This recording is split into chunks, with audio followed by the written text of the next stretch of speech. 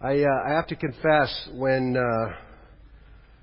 Guga and Brian called, and it was kind of last minute, and so the first thing I do when I'm tasked to preach is kind of look through some of the sermons I've done before, kind of look back and see if there's something in there that can refresh my memory and something that I don't have to go from scratch, because I take a little longer than Pastor Guga does to go through. So I went back and found, of course, last week Guga was a huge help, and I was able to kind of redo one of his sermons, and I thank him for that. And I think it went well, I think. And this week I'm going to be doing one that I did before we moved here. We'd actually just moved here, and I had committed to preaching up there, but we had a church up in West Lynn that has 3 different campuses, and the pastor was been there for 25 years and was going to take the summer off as a sabbatical and do some writing and things. So we had about 6 of us that sat around a table and actually picked parables. We're going to do a series on the parables, and we picked parables out of a hat. And I drew this parable of the talents, and providentially, I'm very, very glad that I did. And I think you're going to see it has a lot to do with reinforcing and reminding us of some of the things that we've been talking about, even when I was talking about the body, and Guga was talking about our bulwark, and a lot of those things are going to tie together, I think, in this parable. And a parable is a story. The title of that sermon series was called "That Reminds Me of a Story." And we know parables are stories that Jesus told. And intentionally, some of them were to hide a little bit of the truth and to hide some of the things, rather than just saying them straightforward. He would go in this and he would tell, and people would really understand it and really know, and some people wouldn't. And that's God's choice on how that worked out. And some of them are confusing to us in modern times too, because when you start talking about 10 virgins and 5 lamps and oil and trimming lamps, and that's not something you see every day, right? So we have to go through and kind of work our way through these. So we're going to spend some good time, I think, in Matthew 25 today. Matthew 25, we're going to look at verses 14 through 30. But before I read the text, I want to get a little bit of context here and see where we're at. Like I've said, this is a parable, so it's a story that Jesus told. It has a meaning, and we need to understand that meaning, so we need to look at some of the things that were going on at the time. First thing I want to talk about is, what is a talent? And I got to say, Matt was right. We talked Wednesday night, and he thought the English word for talent came from this parable from the Scriptures, and actually it does. It's a Greek word for a Hebrew measure of weight, okay? And it's talent, or a version of talent. And we've taken it in America as talent, something that you do, or so they've taken this story and that word, and it has somehow in 2,000 years become, America's Got Talent, right? So it's kind of lost its true meaning along the way a little bit. So a talent, what is a talent? It's a measure of weight, and they're listed up there for you. They started with a gira, which is just a grain of barley, very, very small measure of weight, and then went to a shekel. A shekel's about 20 gira. So the coins, like Judas would have been paid probably in shekels. The silver coins that he got was probably around a shekel. And then it goes up to a manah or a mina, and that's 60 shekels. And it weighed about a pound. So you figure if you had 60 of those little coins, you'd have somewhere around a pound. And then a talent was about 60 manah. So about 60 pounds, right? So that's something to think about. A talent. 60 pounds of something. Unger's dictionary says a talent seems to have been a full weight for an able man to carry. 2 Kings, if you want to turn there, this is kind of interesting. Turn to 2 Kings chapter 5.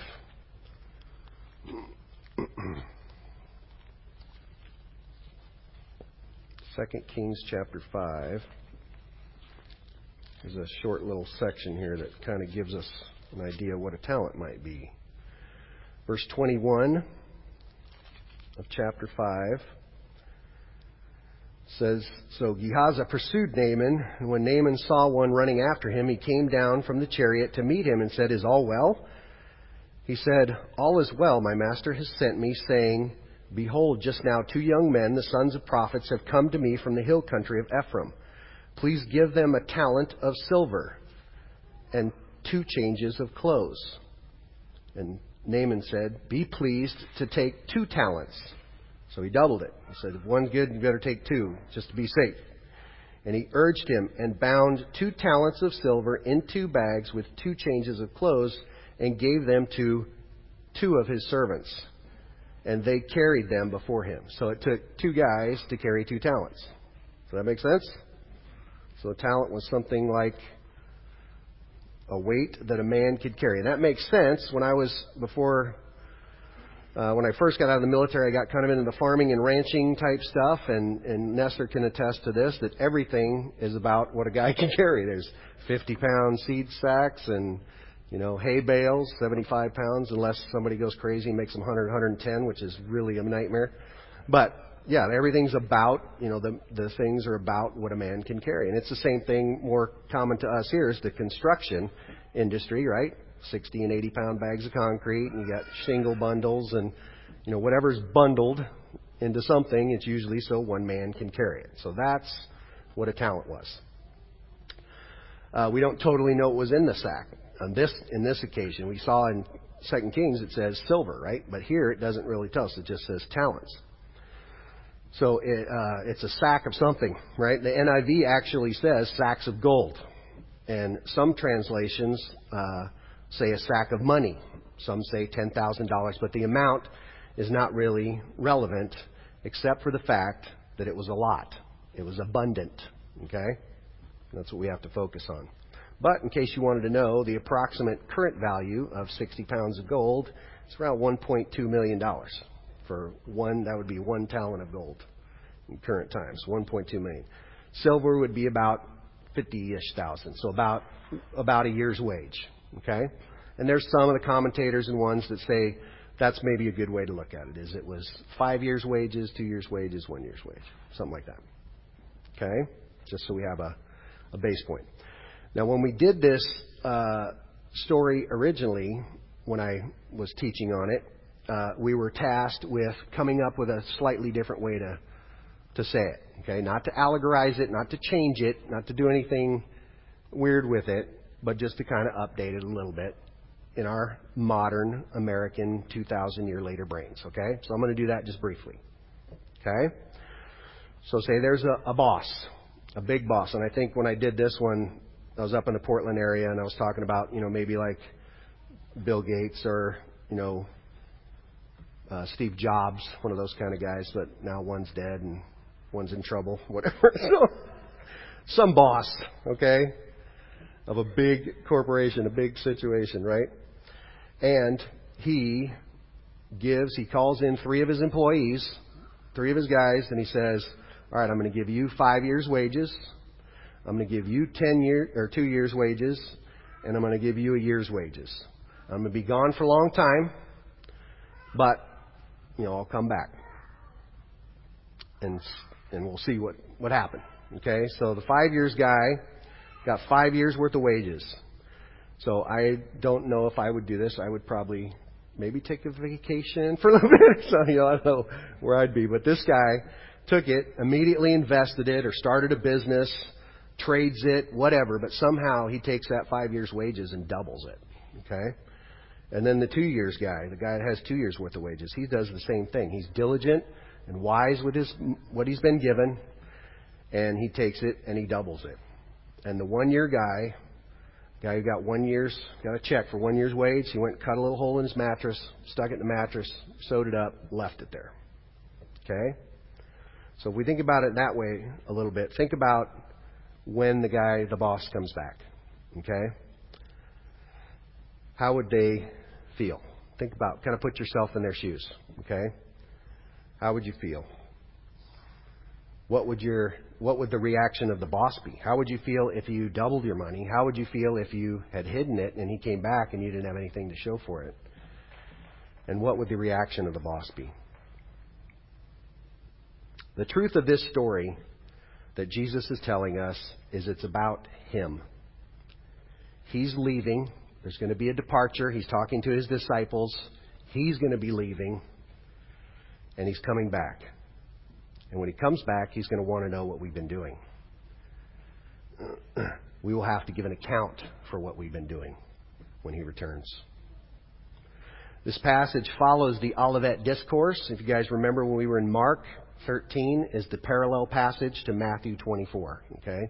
The Olivet Discourse. And I have to say, since I've taught this before almost a decade ago, I have a little new perspective on the Olivet Discourse too. That was a very eye-opening message, that sermon that Pastor Guga did on Mark 13. If you haven't heard it, I would advise you to go back and listen to it. But the Olivet Discourse, talking about what He's sitting with His disciples and telling them what's going to happen, right? What's going to happen to Him. And then we get the parable of the 10 virgins, right? Which is about being ready. And then following this parable is the judgment of the sheep and goats, the separation of the sheep and goats. Sheep on His right hand, goats on His left hand. So this is all about separation, return, and judgment. Okay? It's an eschatological passage. It's about culmination, right? It's about the second advent. It's about judgment. Eschatology, we know, is the study of how things end. And there's a lot of different views on eschatology, right? On how things are going to end. But the cold hard truth is that we have a personal eschatology, right? We will come to an end. We don't know how or when, but every human being's time on earth at some point in some way will end. The parable of the virgins tells us to be ready. This parable tells us that we better be doing something while we're waiting. So let's take a look. If you have your Bibles open to Matthew 25, would you stand with me and we'll read this passage together. Matthew 25, I'm going to read 14 through 30.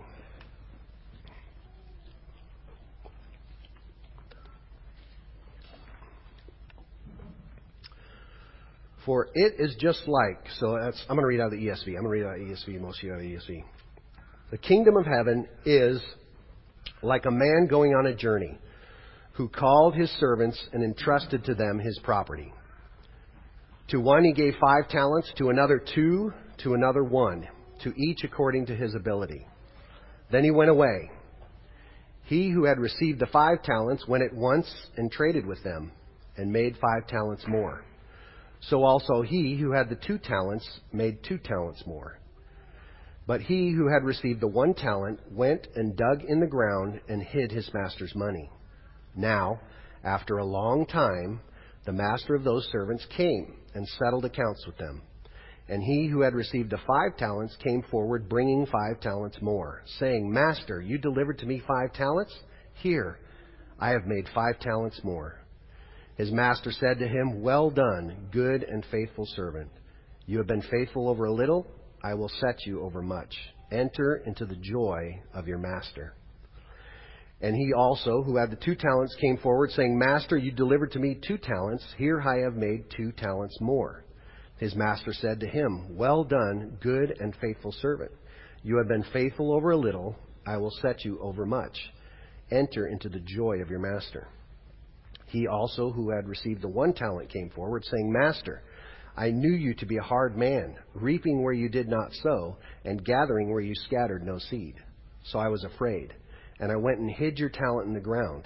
Here you have what is yours. But his master answered him, You wicked and slothful servant. You knew that I reap where I have not sown, and gather where I scattered no seed? Then you ought to have invested my money with the bankers, and at my coming I should receive what was my own with interest. So take the talent from him. Give it to him who has the 10 talents. For to everyone who has more will be given, and he will have an abundance. But from the one who has not, even what he has will be taken. And cast the worthless servant into the outer darkness. In that place there will be weeping and gnashing of teeth. You may be seated. Sobering. Here's our outline for this morning. There's a couple of different things I want to point out about this story as we go through it. We see 3 amounts and 2 results. 2 types of servants, the faithful and the lazy. And no matter the amount, the reward will be the same for the faithful servant. If you notice, I don't know if you noticed, but verse 21 and 23 are exactly the same. So I just gave you a free 2-for-1 verse to memorize, right? If you memorize 21, you can say, I know 21 and 23, right? But they're exactly the same. One had 2, gave back 4. One had 5, gave back 10. The result, same. Okay? And for the lazy servant, the punishment, even though he was responsible for the smallest amount, was the same as if he'd been given 10 or 20 talents, right? The result is the same. So why different amounts? Why different amounts? Why 5, 2, and 1? Why not 3, 3, 3? Or 10, 10, 10? Right? That's not equitable. You heard these words lately? That's not equal. Right? It has to do with diversity. And when we're talking about diversity, we're going to talk about God's true diversity. Right? Diversity is not... It's funny that the people that talk about us being too binary, when they talk about diversity, what they see as diversity is a church that has exactly half people of one skin color and half people of another skin color. That's their version of diversity, right? Okay? This is our Creator's diversity that we're going to be talking about today. So it says, to one he gave 5 talents, to another 2, to another 1, each according to his ability. Then he went away. Our Creator is a lover of variety. If order is the first law of creation, then variety is surely the second. And I get that. Have you ever heard that? Order is the first law of heaven? That's a quote from Alexander Pope, who was a 17th century English poet. He's also the one who translated Homer from Greek into English. The guy knew his ancient Greek pretty well. So Lucy, you can thank Alexander Pope for... She had to read Homer this year. So having Homer in English is because of this guy. But his quote is, order is the first law of heaven. So I'm saying if order is the first law of creation, then variety is surely the second. Because these are both attributes that our God loves to show us, right? His character traits that he puts on display. Order and diversity. Stephen Meyer, who's a Christian scholar and a creationist, that's his main area of expertise. He's a Christian scholar discussing the case for intelligent design. He wrote a book called Darwin's Doubt. Excellent book if you want to read it. He talks about how 150 years ago when... my mind just went blank. For some reason it's Calvin. 150 years ago, the evolutionist, Origin of Species. Darwin, yeah. I just said Darwin's Doubt. Sheesh. Excuse me. Charles Darwin found a layer called the Cambrian layer, okay? And in this Cambrian layer of fossils, there was a pretty good diversity, a pretty good variety of fossils in there. And he just assumed that as time went on, as 150 years, it's been 150 years now, that as time went on, they would find the creatures before that became those creatures, and they would find the creatures after that became us. But that hasn't happened. We know that. In fact, what has happened is in that one layer, that Cambrian layer, they're finding many, many, many creatures that no longer exist, right? So it was massively diverse at one point and in one period in time. Possibly before the flood, and the flood happened, maybe. I don't know.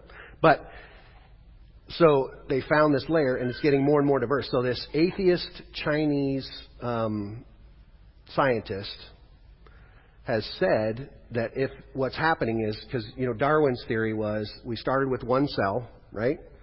Somewhere it appeared, this cell, and then it became different things, and And so it's spread out, and then you have this like upside down family tree, right? Is what's happening. So if that was true, we'd be more and more diverse, right? If things kept changing into different things. This Chinese scientist said that takes Darwin's theory and flips it upside down. So there was so much diversity in this Cambrian layer, and now it's getting more and more narrow. Things are going extinct, right? Instead of new things appearing. So anyway, so all that to say, creation, even originally, was probably way more diverse than it is now. Something to think about. And it's incredibly diverse now. I like watching the documentaries if you get past the billions of years ago gobbledygook, but if you can watch really about these creatures that are finding in the bottom of the sea and, different areas and islands and deserts and all, it's just incredible the amount of diversity that's on this planet, right? And then the same thing with when I did the sermon on running the race together, we were talking about the body, the human body, inside your own body. The amount of diversity, to think that one little tiny DNA strand that's exactly the same in every single cell in your body causes your body to make all the different types of cells, skin cells, muscle cells, your brain, then somehow this 3-pound lump of goo in your head makes everything work, right? Is incredible amount of diversity. And it's the same with the church body, right? We talked about that. It's the same in here. This is a diverse group of individuals once you get to know us, right? A lot of different stories. It's good. So diversity. Another attribute that God is fond of showing us is His sovereignty. An attribute that in our sin nature we want to steal, right? Even all the way back to Eve. Satan told Eve, he doesn't want you to eat that because you'll be like him, right? And ever since then, that's what we want to do. When we were talking about anxiety, when Guga was preaching on anxiety in Philippians a little while back, and we were talking about it after, and we decided anxiety really comes from a lack of control, feeling out of control, right? I'm not in control. That makes me a little anxious, right? And it's the same with anger. I can't control that person and what they're doing. So I'm mad at them because they're not doing what I want them to do, right? I want to be in control of other people even, right?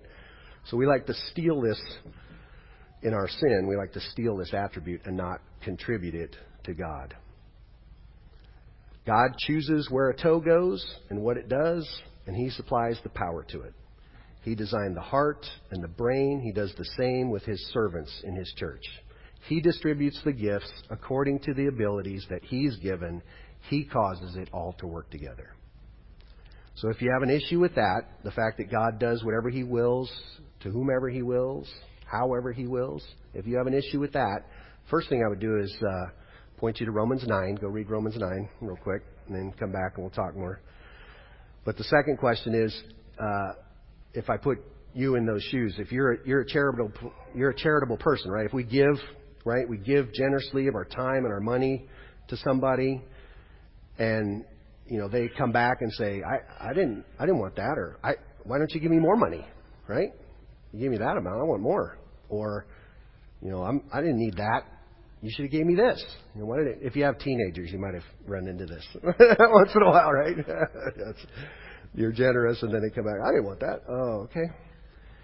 So the same, we call ourselves good stewards, right? So our issue with God being sovereign, and our problem that we can have with Him being sovereign sometimes, is the same thing we commend in ourselves, right? Look at what good stewards we are. I'm controlling it. I'm a good steward. We're the stewards, and we're going to address that soon. God is not a steward, right? Everything is His. He's the potter. We're the clay. So why diversity? Because that's the way God wants it, and it's what's best, and it shows us more about who He is, and He gets the glory. Okay? He's in charge. So now let's look at the results here. And the reaction of the master. Remember, the reward's the same, those two verses, right? 21 and 23. God does not reward us according to the amount we return to Him. Okay? He does so on the basis of what we do with what He has given us. The faithful servant of God will enter The joy of the Lord with well done, good and faithful servant ringing in their ears. The creator of the cosmos, the eternal King of kings, the God of the ages will say to you, come into my joy, good and faithful servant. Wow. Wow. But there's another result. The answer to a wasted life. There's a time, as we've discussed, when the master will return, or you will go to meet him. A time when accounts will have to be settled. And there's two things we should know about this settlement. Number one, it will be personal. It's your account. Not your church. I went to this great church. Not your Bible study group. Not books you've read. Not the family you're in. Which, by the way, are all things that you've been given by God. But what have you done with what you were given? You. What you have done with what you have been given. And it will also be particular. Matthew 12:36 says, I tell you that everyone will have to give an account on the day of judgment for every empty word they have spoken. That's a tough one for me. Every empty word they have spoken. We look at our whole life and we think we've done pretty good, right? Better than most. You hear that a lot. Better than most people. Maybe some things here or there, some little things maybe that I could have done differently. Here's what Charles Spurgeon says.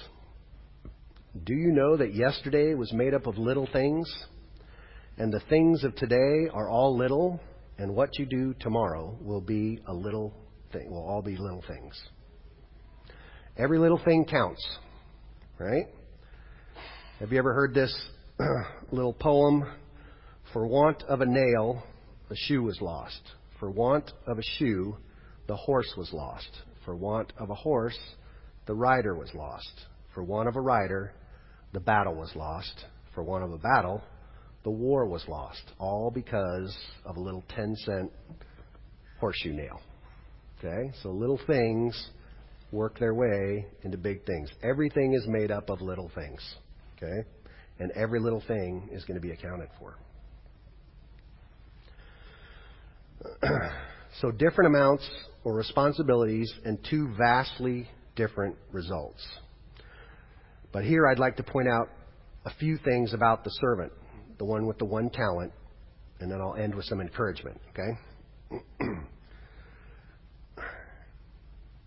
Number one, the servant, this is the guy who got the one talent and buried it, okay? The servant who received the one talent was a servant, or claimed to be.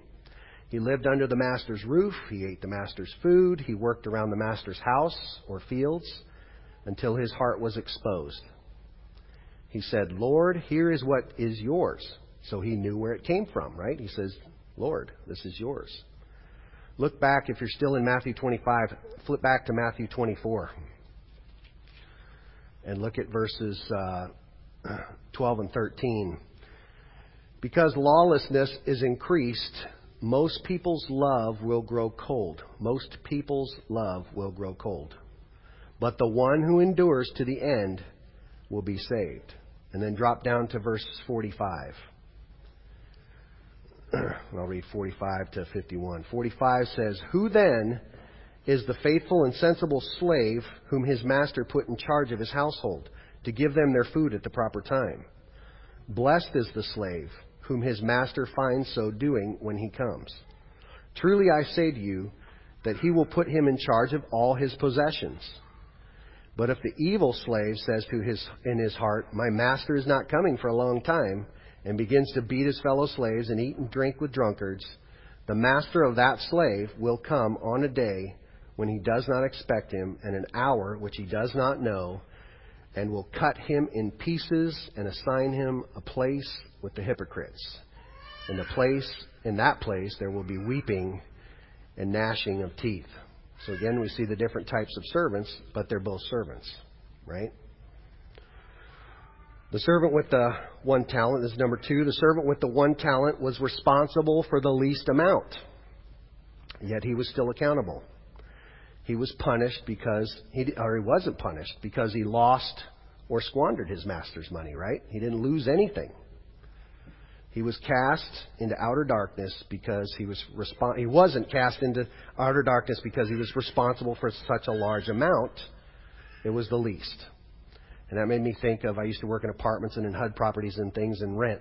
If you pay $5 a month rent or $5,000 a month rent, whatever you pay, if you don't pay your rent, same result. You get evicted, right? So it's the same idea. It wasn't because he lost anything. It wasn't because he got a huge amount and didn't do anything with it. He got the smallest amount and just did nothing with it. So that brings us to the third one. The servant with the one talent, he went out of his way to avoid doing anything with what he had been given. It would have been easier for him to deposit the money and get back the interest. The master said that. You could have just took it to the bankers and gave it to them and I would have got my money back. But instead, he went out, spent time finding a place, digging a hole, burying it, marking it, camouflaging it. It took a lot of effort, right, to go put this talent somewhere where he could find it again. It would have been a lot easier if he'd have just took it to the bankers. So he went out of his way. My mom used to say that to me. I was one of those kids. She said, you could have gotten all this done if you'd have just quit trying to get out of it. The amount of energy that you spent trying to get out of it, you could have had it done, right? And then when I started coaching and things, I started seeing that as well. We spend a lot of time and a lot of effort trying to get out of things that if we just did them, it would have been easier on us. So, 3 things. So the servant received the one talent. He was a servant. He was responsible for the least amount, and he went out of his way to not do anything with it. So now some encouragement. Encouragement is we've been given things by our Master. We've been given everything from our Master. It has been said, Charles Spurgeon said, no man has anything of his own except his sins. Think about that for a minute. No man or woman has anything of his own except his sin. James 1. Turn to James 1. Let me see a good expression of this. James chapter 1, 14 to 18. But each one is tempted when he is carried away and enticed by his own lust. That's my sin, right? His own lust. Then, when the lust has conceived, it gives birth to sin. And when sin is accomplished, it brings forth death. Do not be deceived, my beloved brethren. Every good thing given and every perfect gift is from above, coming down from the Father of lights, with whom there is no variance or shifting shadow. In the exercise of His will, He brought us forth by the word of truth, so that we would be a kind of first fruits among His creatures. We've been given everything. And there it shows our sin. We have our sin, but God gives us everything. So there's a couple things I'd like you to remember. That our sovereign God has given us everything perfectly. When we say that phrase, okay, we've been given everything perfectly. We've been given things by God. There's 2 things we need to think about. One is we don't need to worry, right, about how much, or concerned about how much I perceive I've been given or not given, right? And if that's true, then we for sure don't need to worry about what other people have been given or not given, right? Yeah. And the other thing, third thing, is we don't need to wait, right? If I just had this, if I just got married, if I just had this job, if I just, moved to this place, whatever it is that we're waiting for, that we think God needs to give us before we do something, we're wrong. We're wrong. We have it. 1 Peter 1:3, His divine power has given us everything we need. We're going to read that passage later. So here's some... Oops, too many. Okay. These are some things I'd like for you, if you've got something to write with, or you can remember, I can get this slide to you. These are things, just a short list of things that are in your talent sack, right? These are things, some things that you've been given, okay? And we'll turn a look at some of these, okay? The first one is your breath. You are alive because God caused you to be born. Psalm 139:13, right? We were formed. He formed us, knit us together in our mother's womb. Okay? And then turn to Isaiah 42, verse 5. This one is kind of a special gift for me because some of you know that I'm a widower, and my late wife, we dealt for 10 years with breathing issues. She had a heart and lung disorder. So the breath, every breath being a gift is kind of rings true with me. 42 verse 5.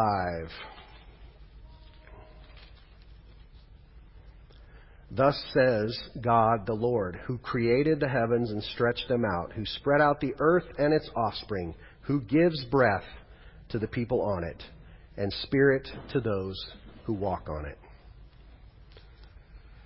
We used to have an expression in the Army for somebody that kind of wasn't pulling their weight or was, slacking off a little bit. We used to call them an oxygen thief. They were burning up oxygen that we could be using to get stuff done, right? But think about that when you're breathing. Something that you do, 16 times every minute, your entire life, and you don't think about it at all. But it's something that you can't live without. You've been given your breath in your life. Father's Day is coming up, right? How about parents? Parents, do you know that children are a gift from God? Turn to Psalm 127. Some of you might have that one memorized, right? Psalm 127.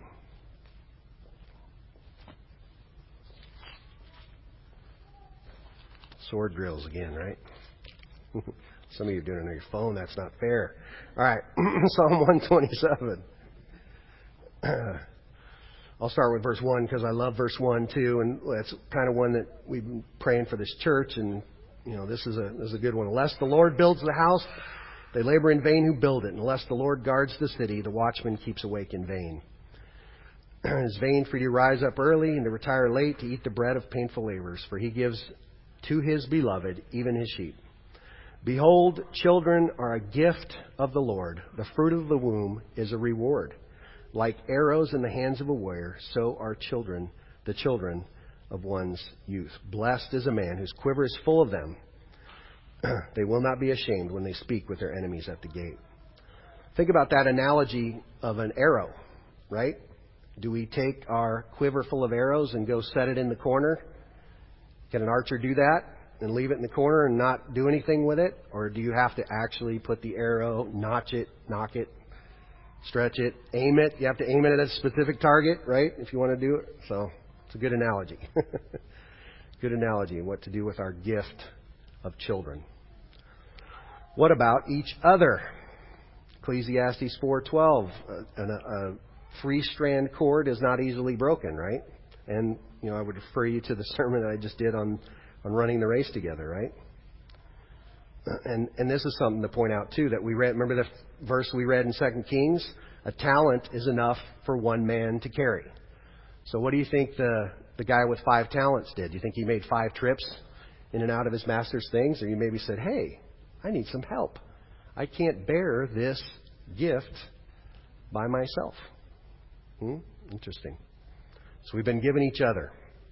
God gives us things that are too much for us to bear on our own. And He also says in the Scriptures that some of us go through things just so that we can help other people go through those same things too. Okay? Amen. So what about the new birth? Your birth. We talked about your birth is God's. Your new birth is God's, right? Your salvation. Right? 1 Peter 1, 3 through 5. We can look at that one. 1 Peter 1. I mentioned it earlier. Let's read the context here a little bit.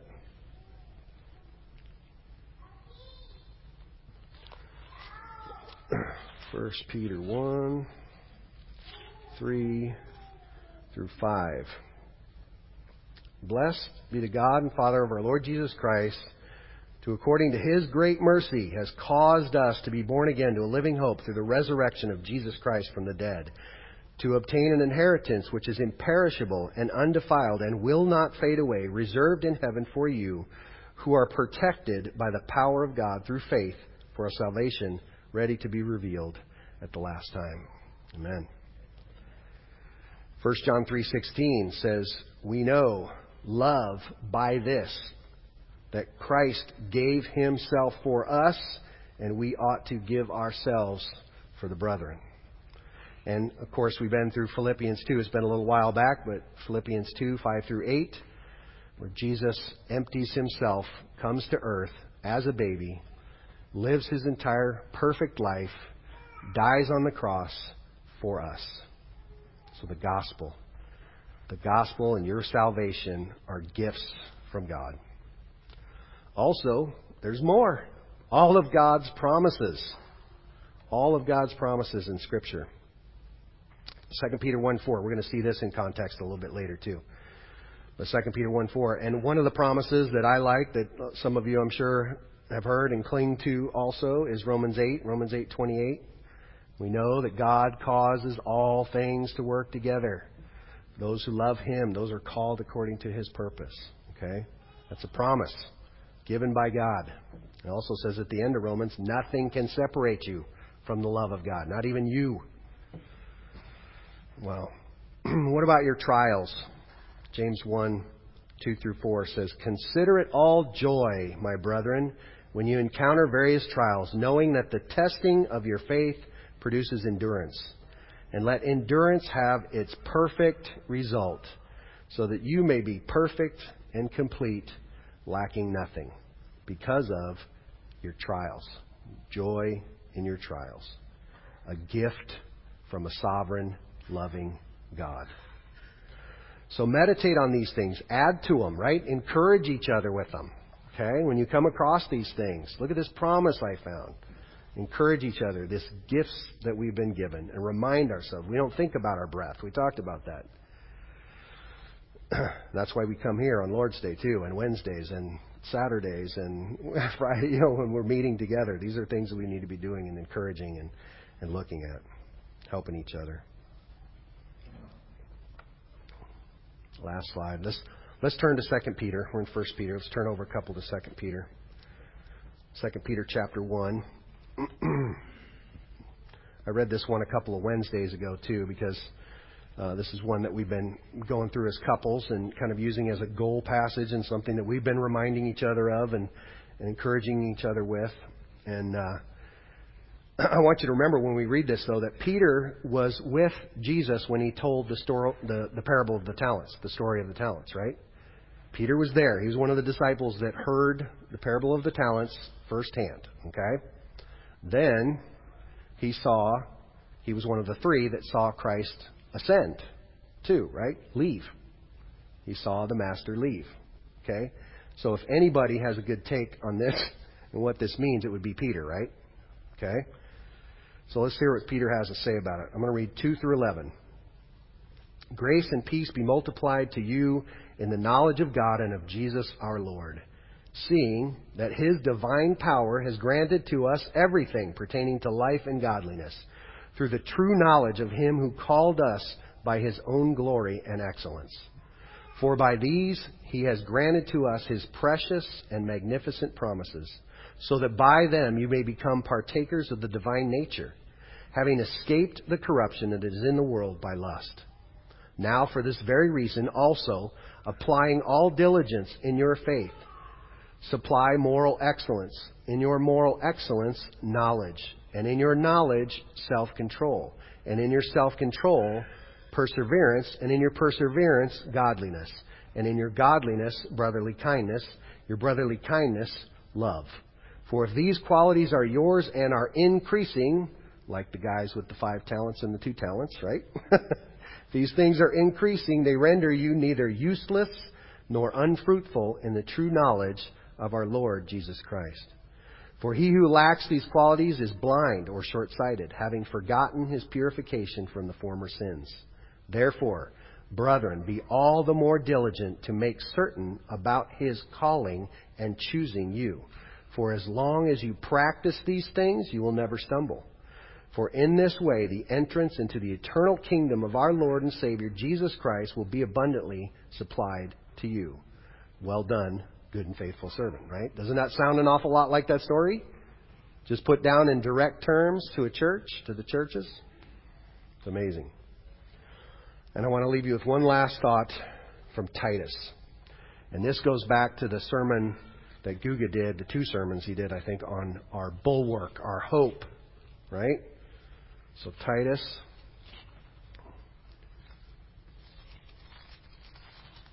chapter 2.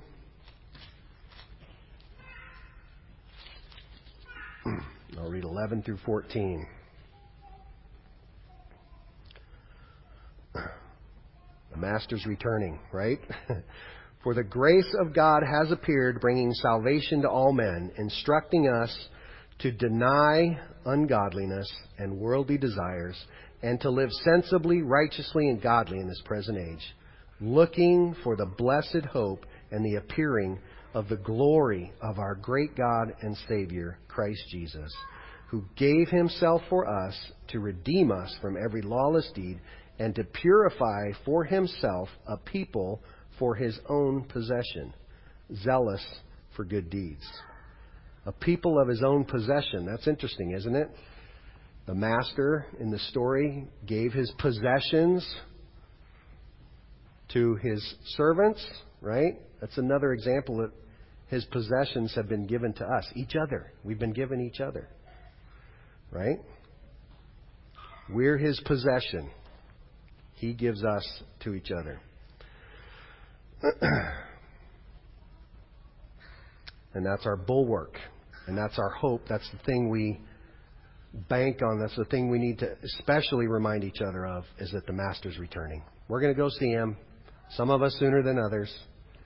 But we're all going to see him. And we'll be together for all eternity. Let's pray. Heavenly Father, thank you again. It's been said numerous times this morning, but thank you again so much for your word. Thank you for leaving us your word. Lord, the promises that you've given us in your word, the direction, the commands. Lord, we're grateful for it. And we're grateful that you've given us Pastor Guga as our teacher. We pray that he would come back healthy and safe, and we'd be able to hear more and more from you. Thank you for answering our prayer, giving us a time of worship for you this morning. I pray, Lord, that it would continue out of our hearts, out of the abundance of our hearts, that we would continue to give you praise and glory and honor and worship throughout the rest of the week. And Lord, we ask this all in Christ's name. Amen.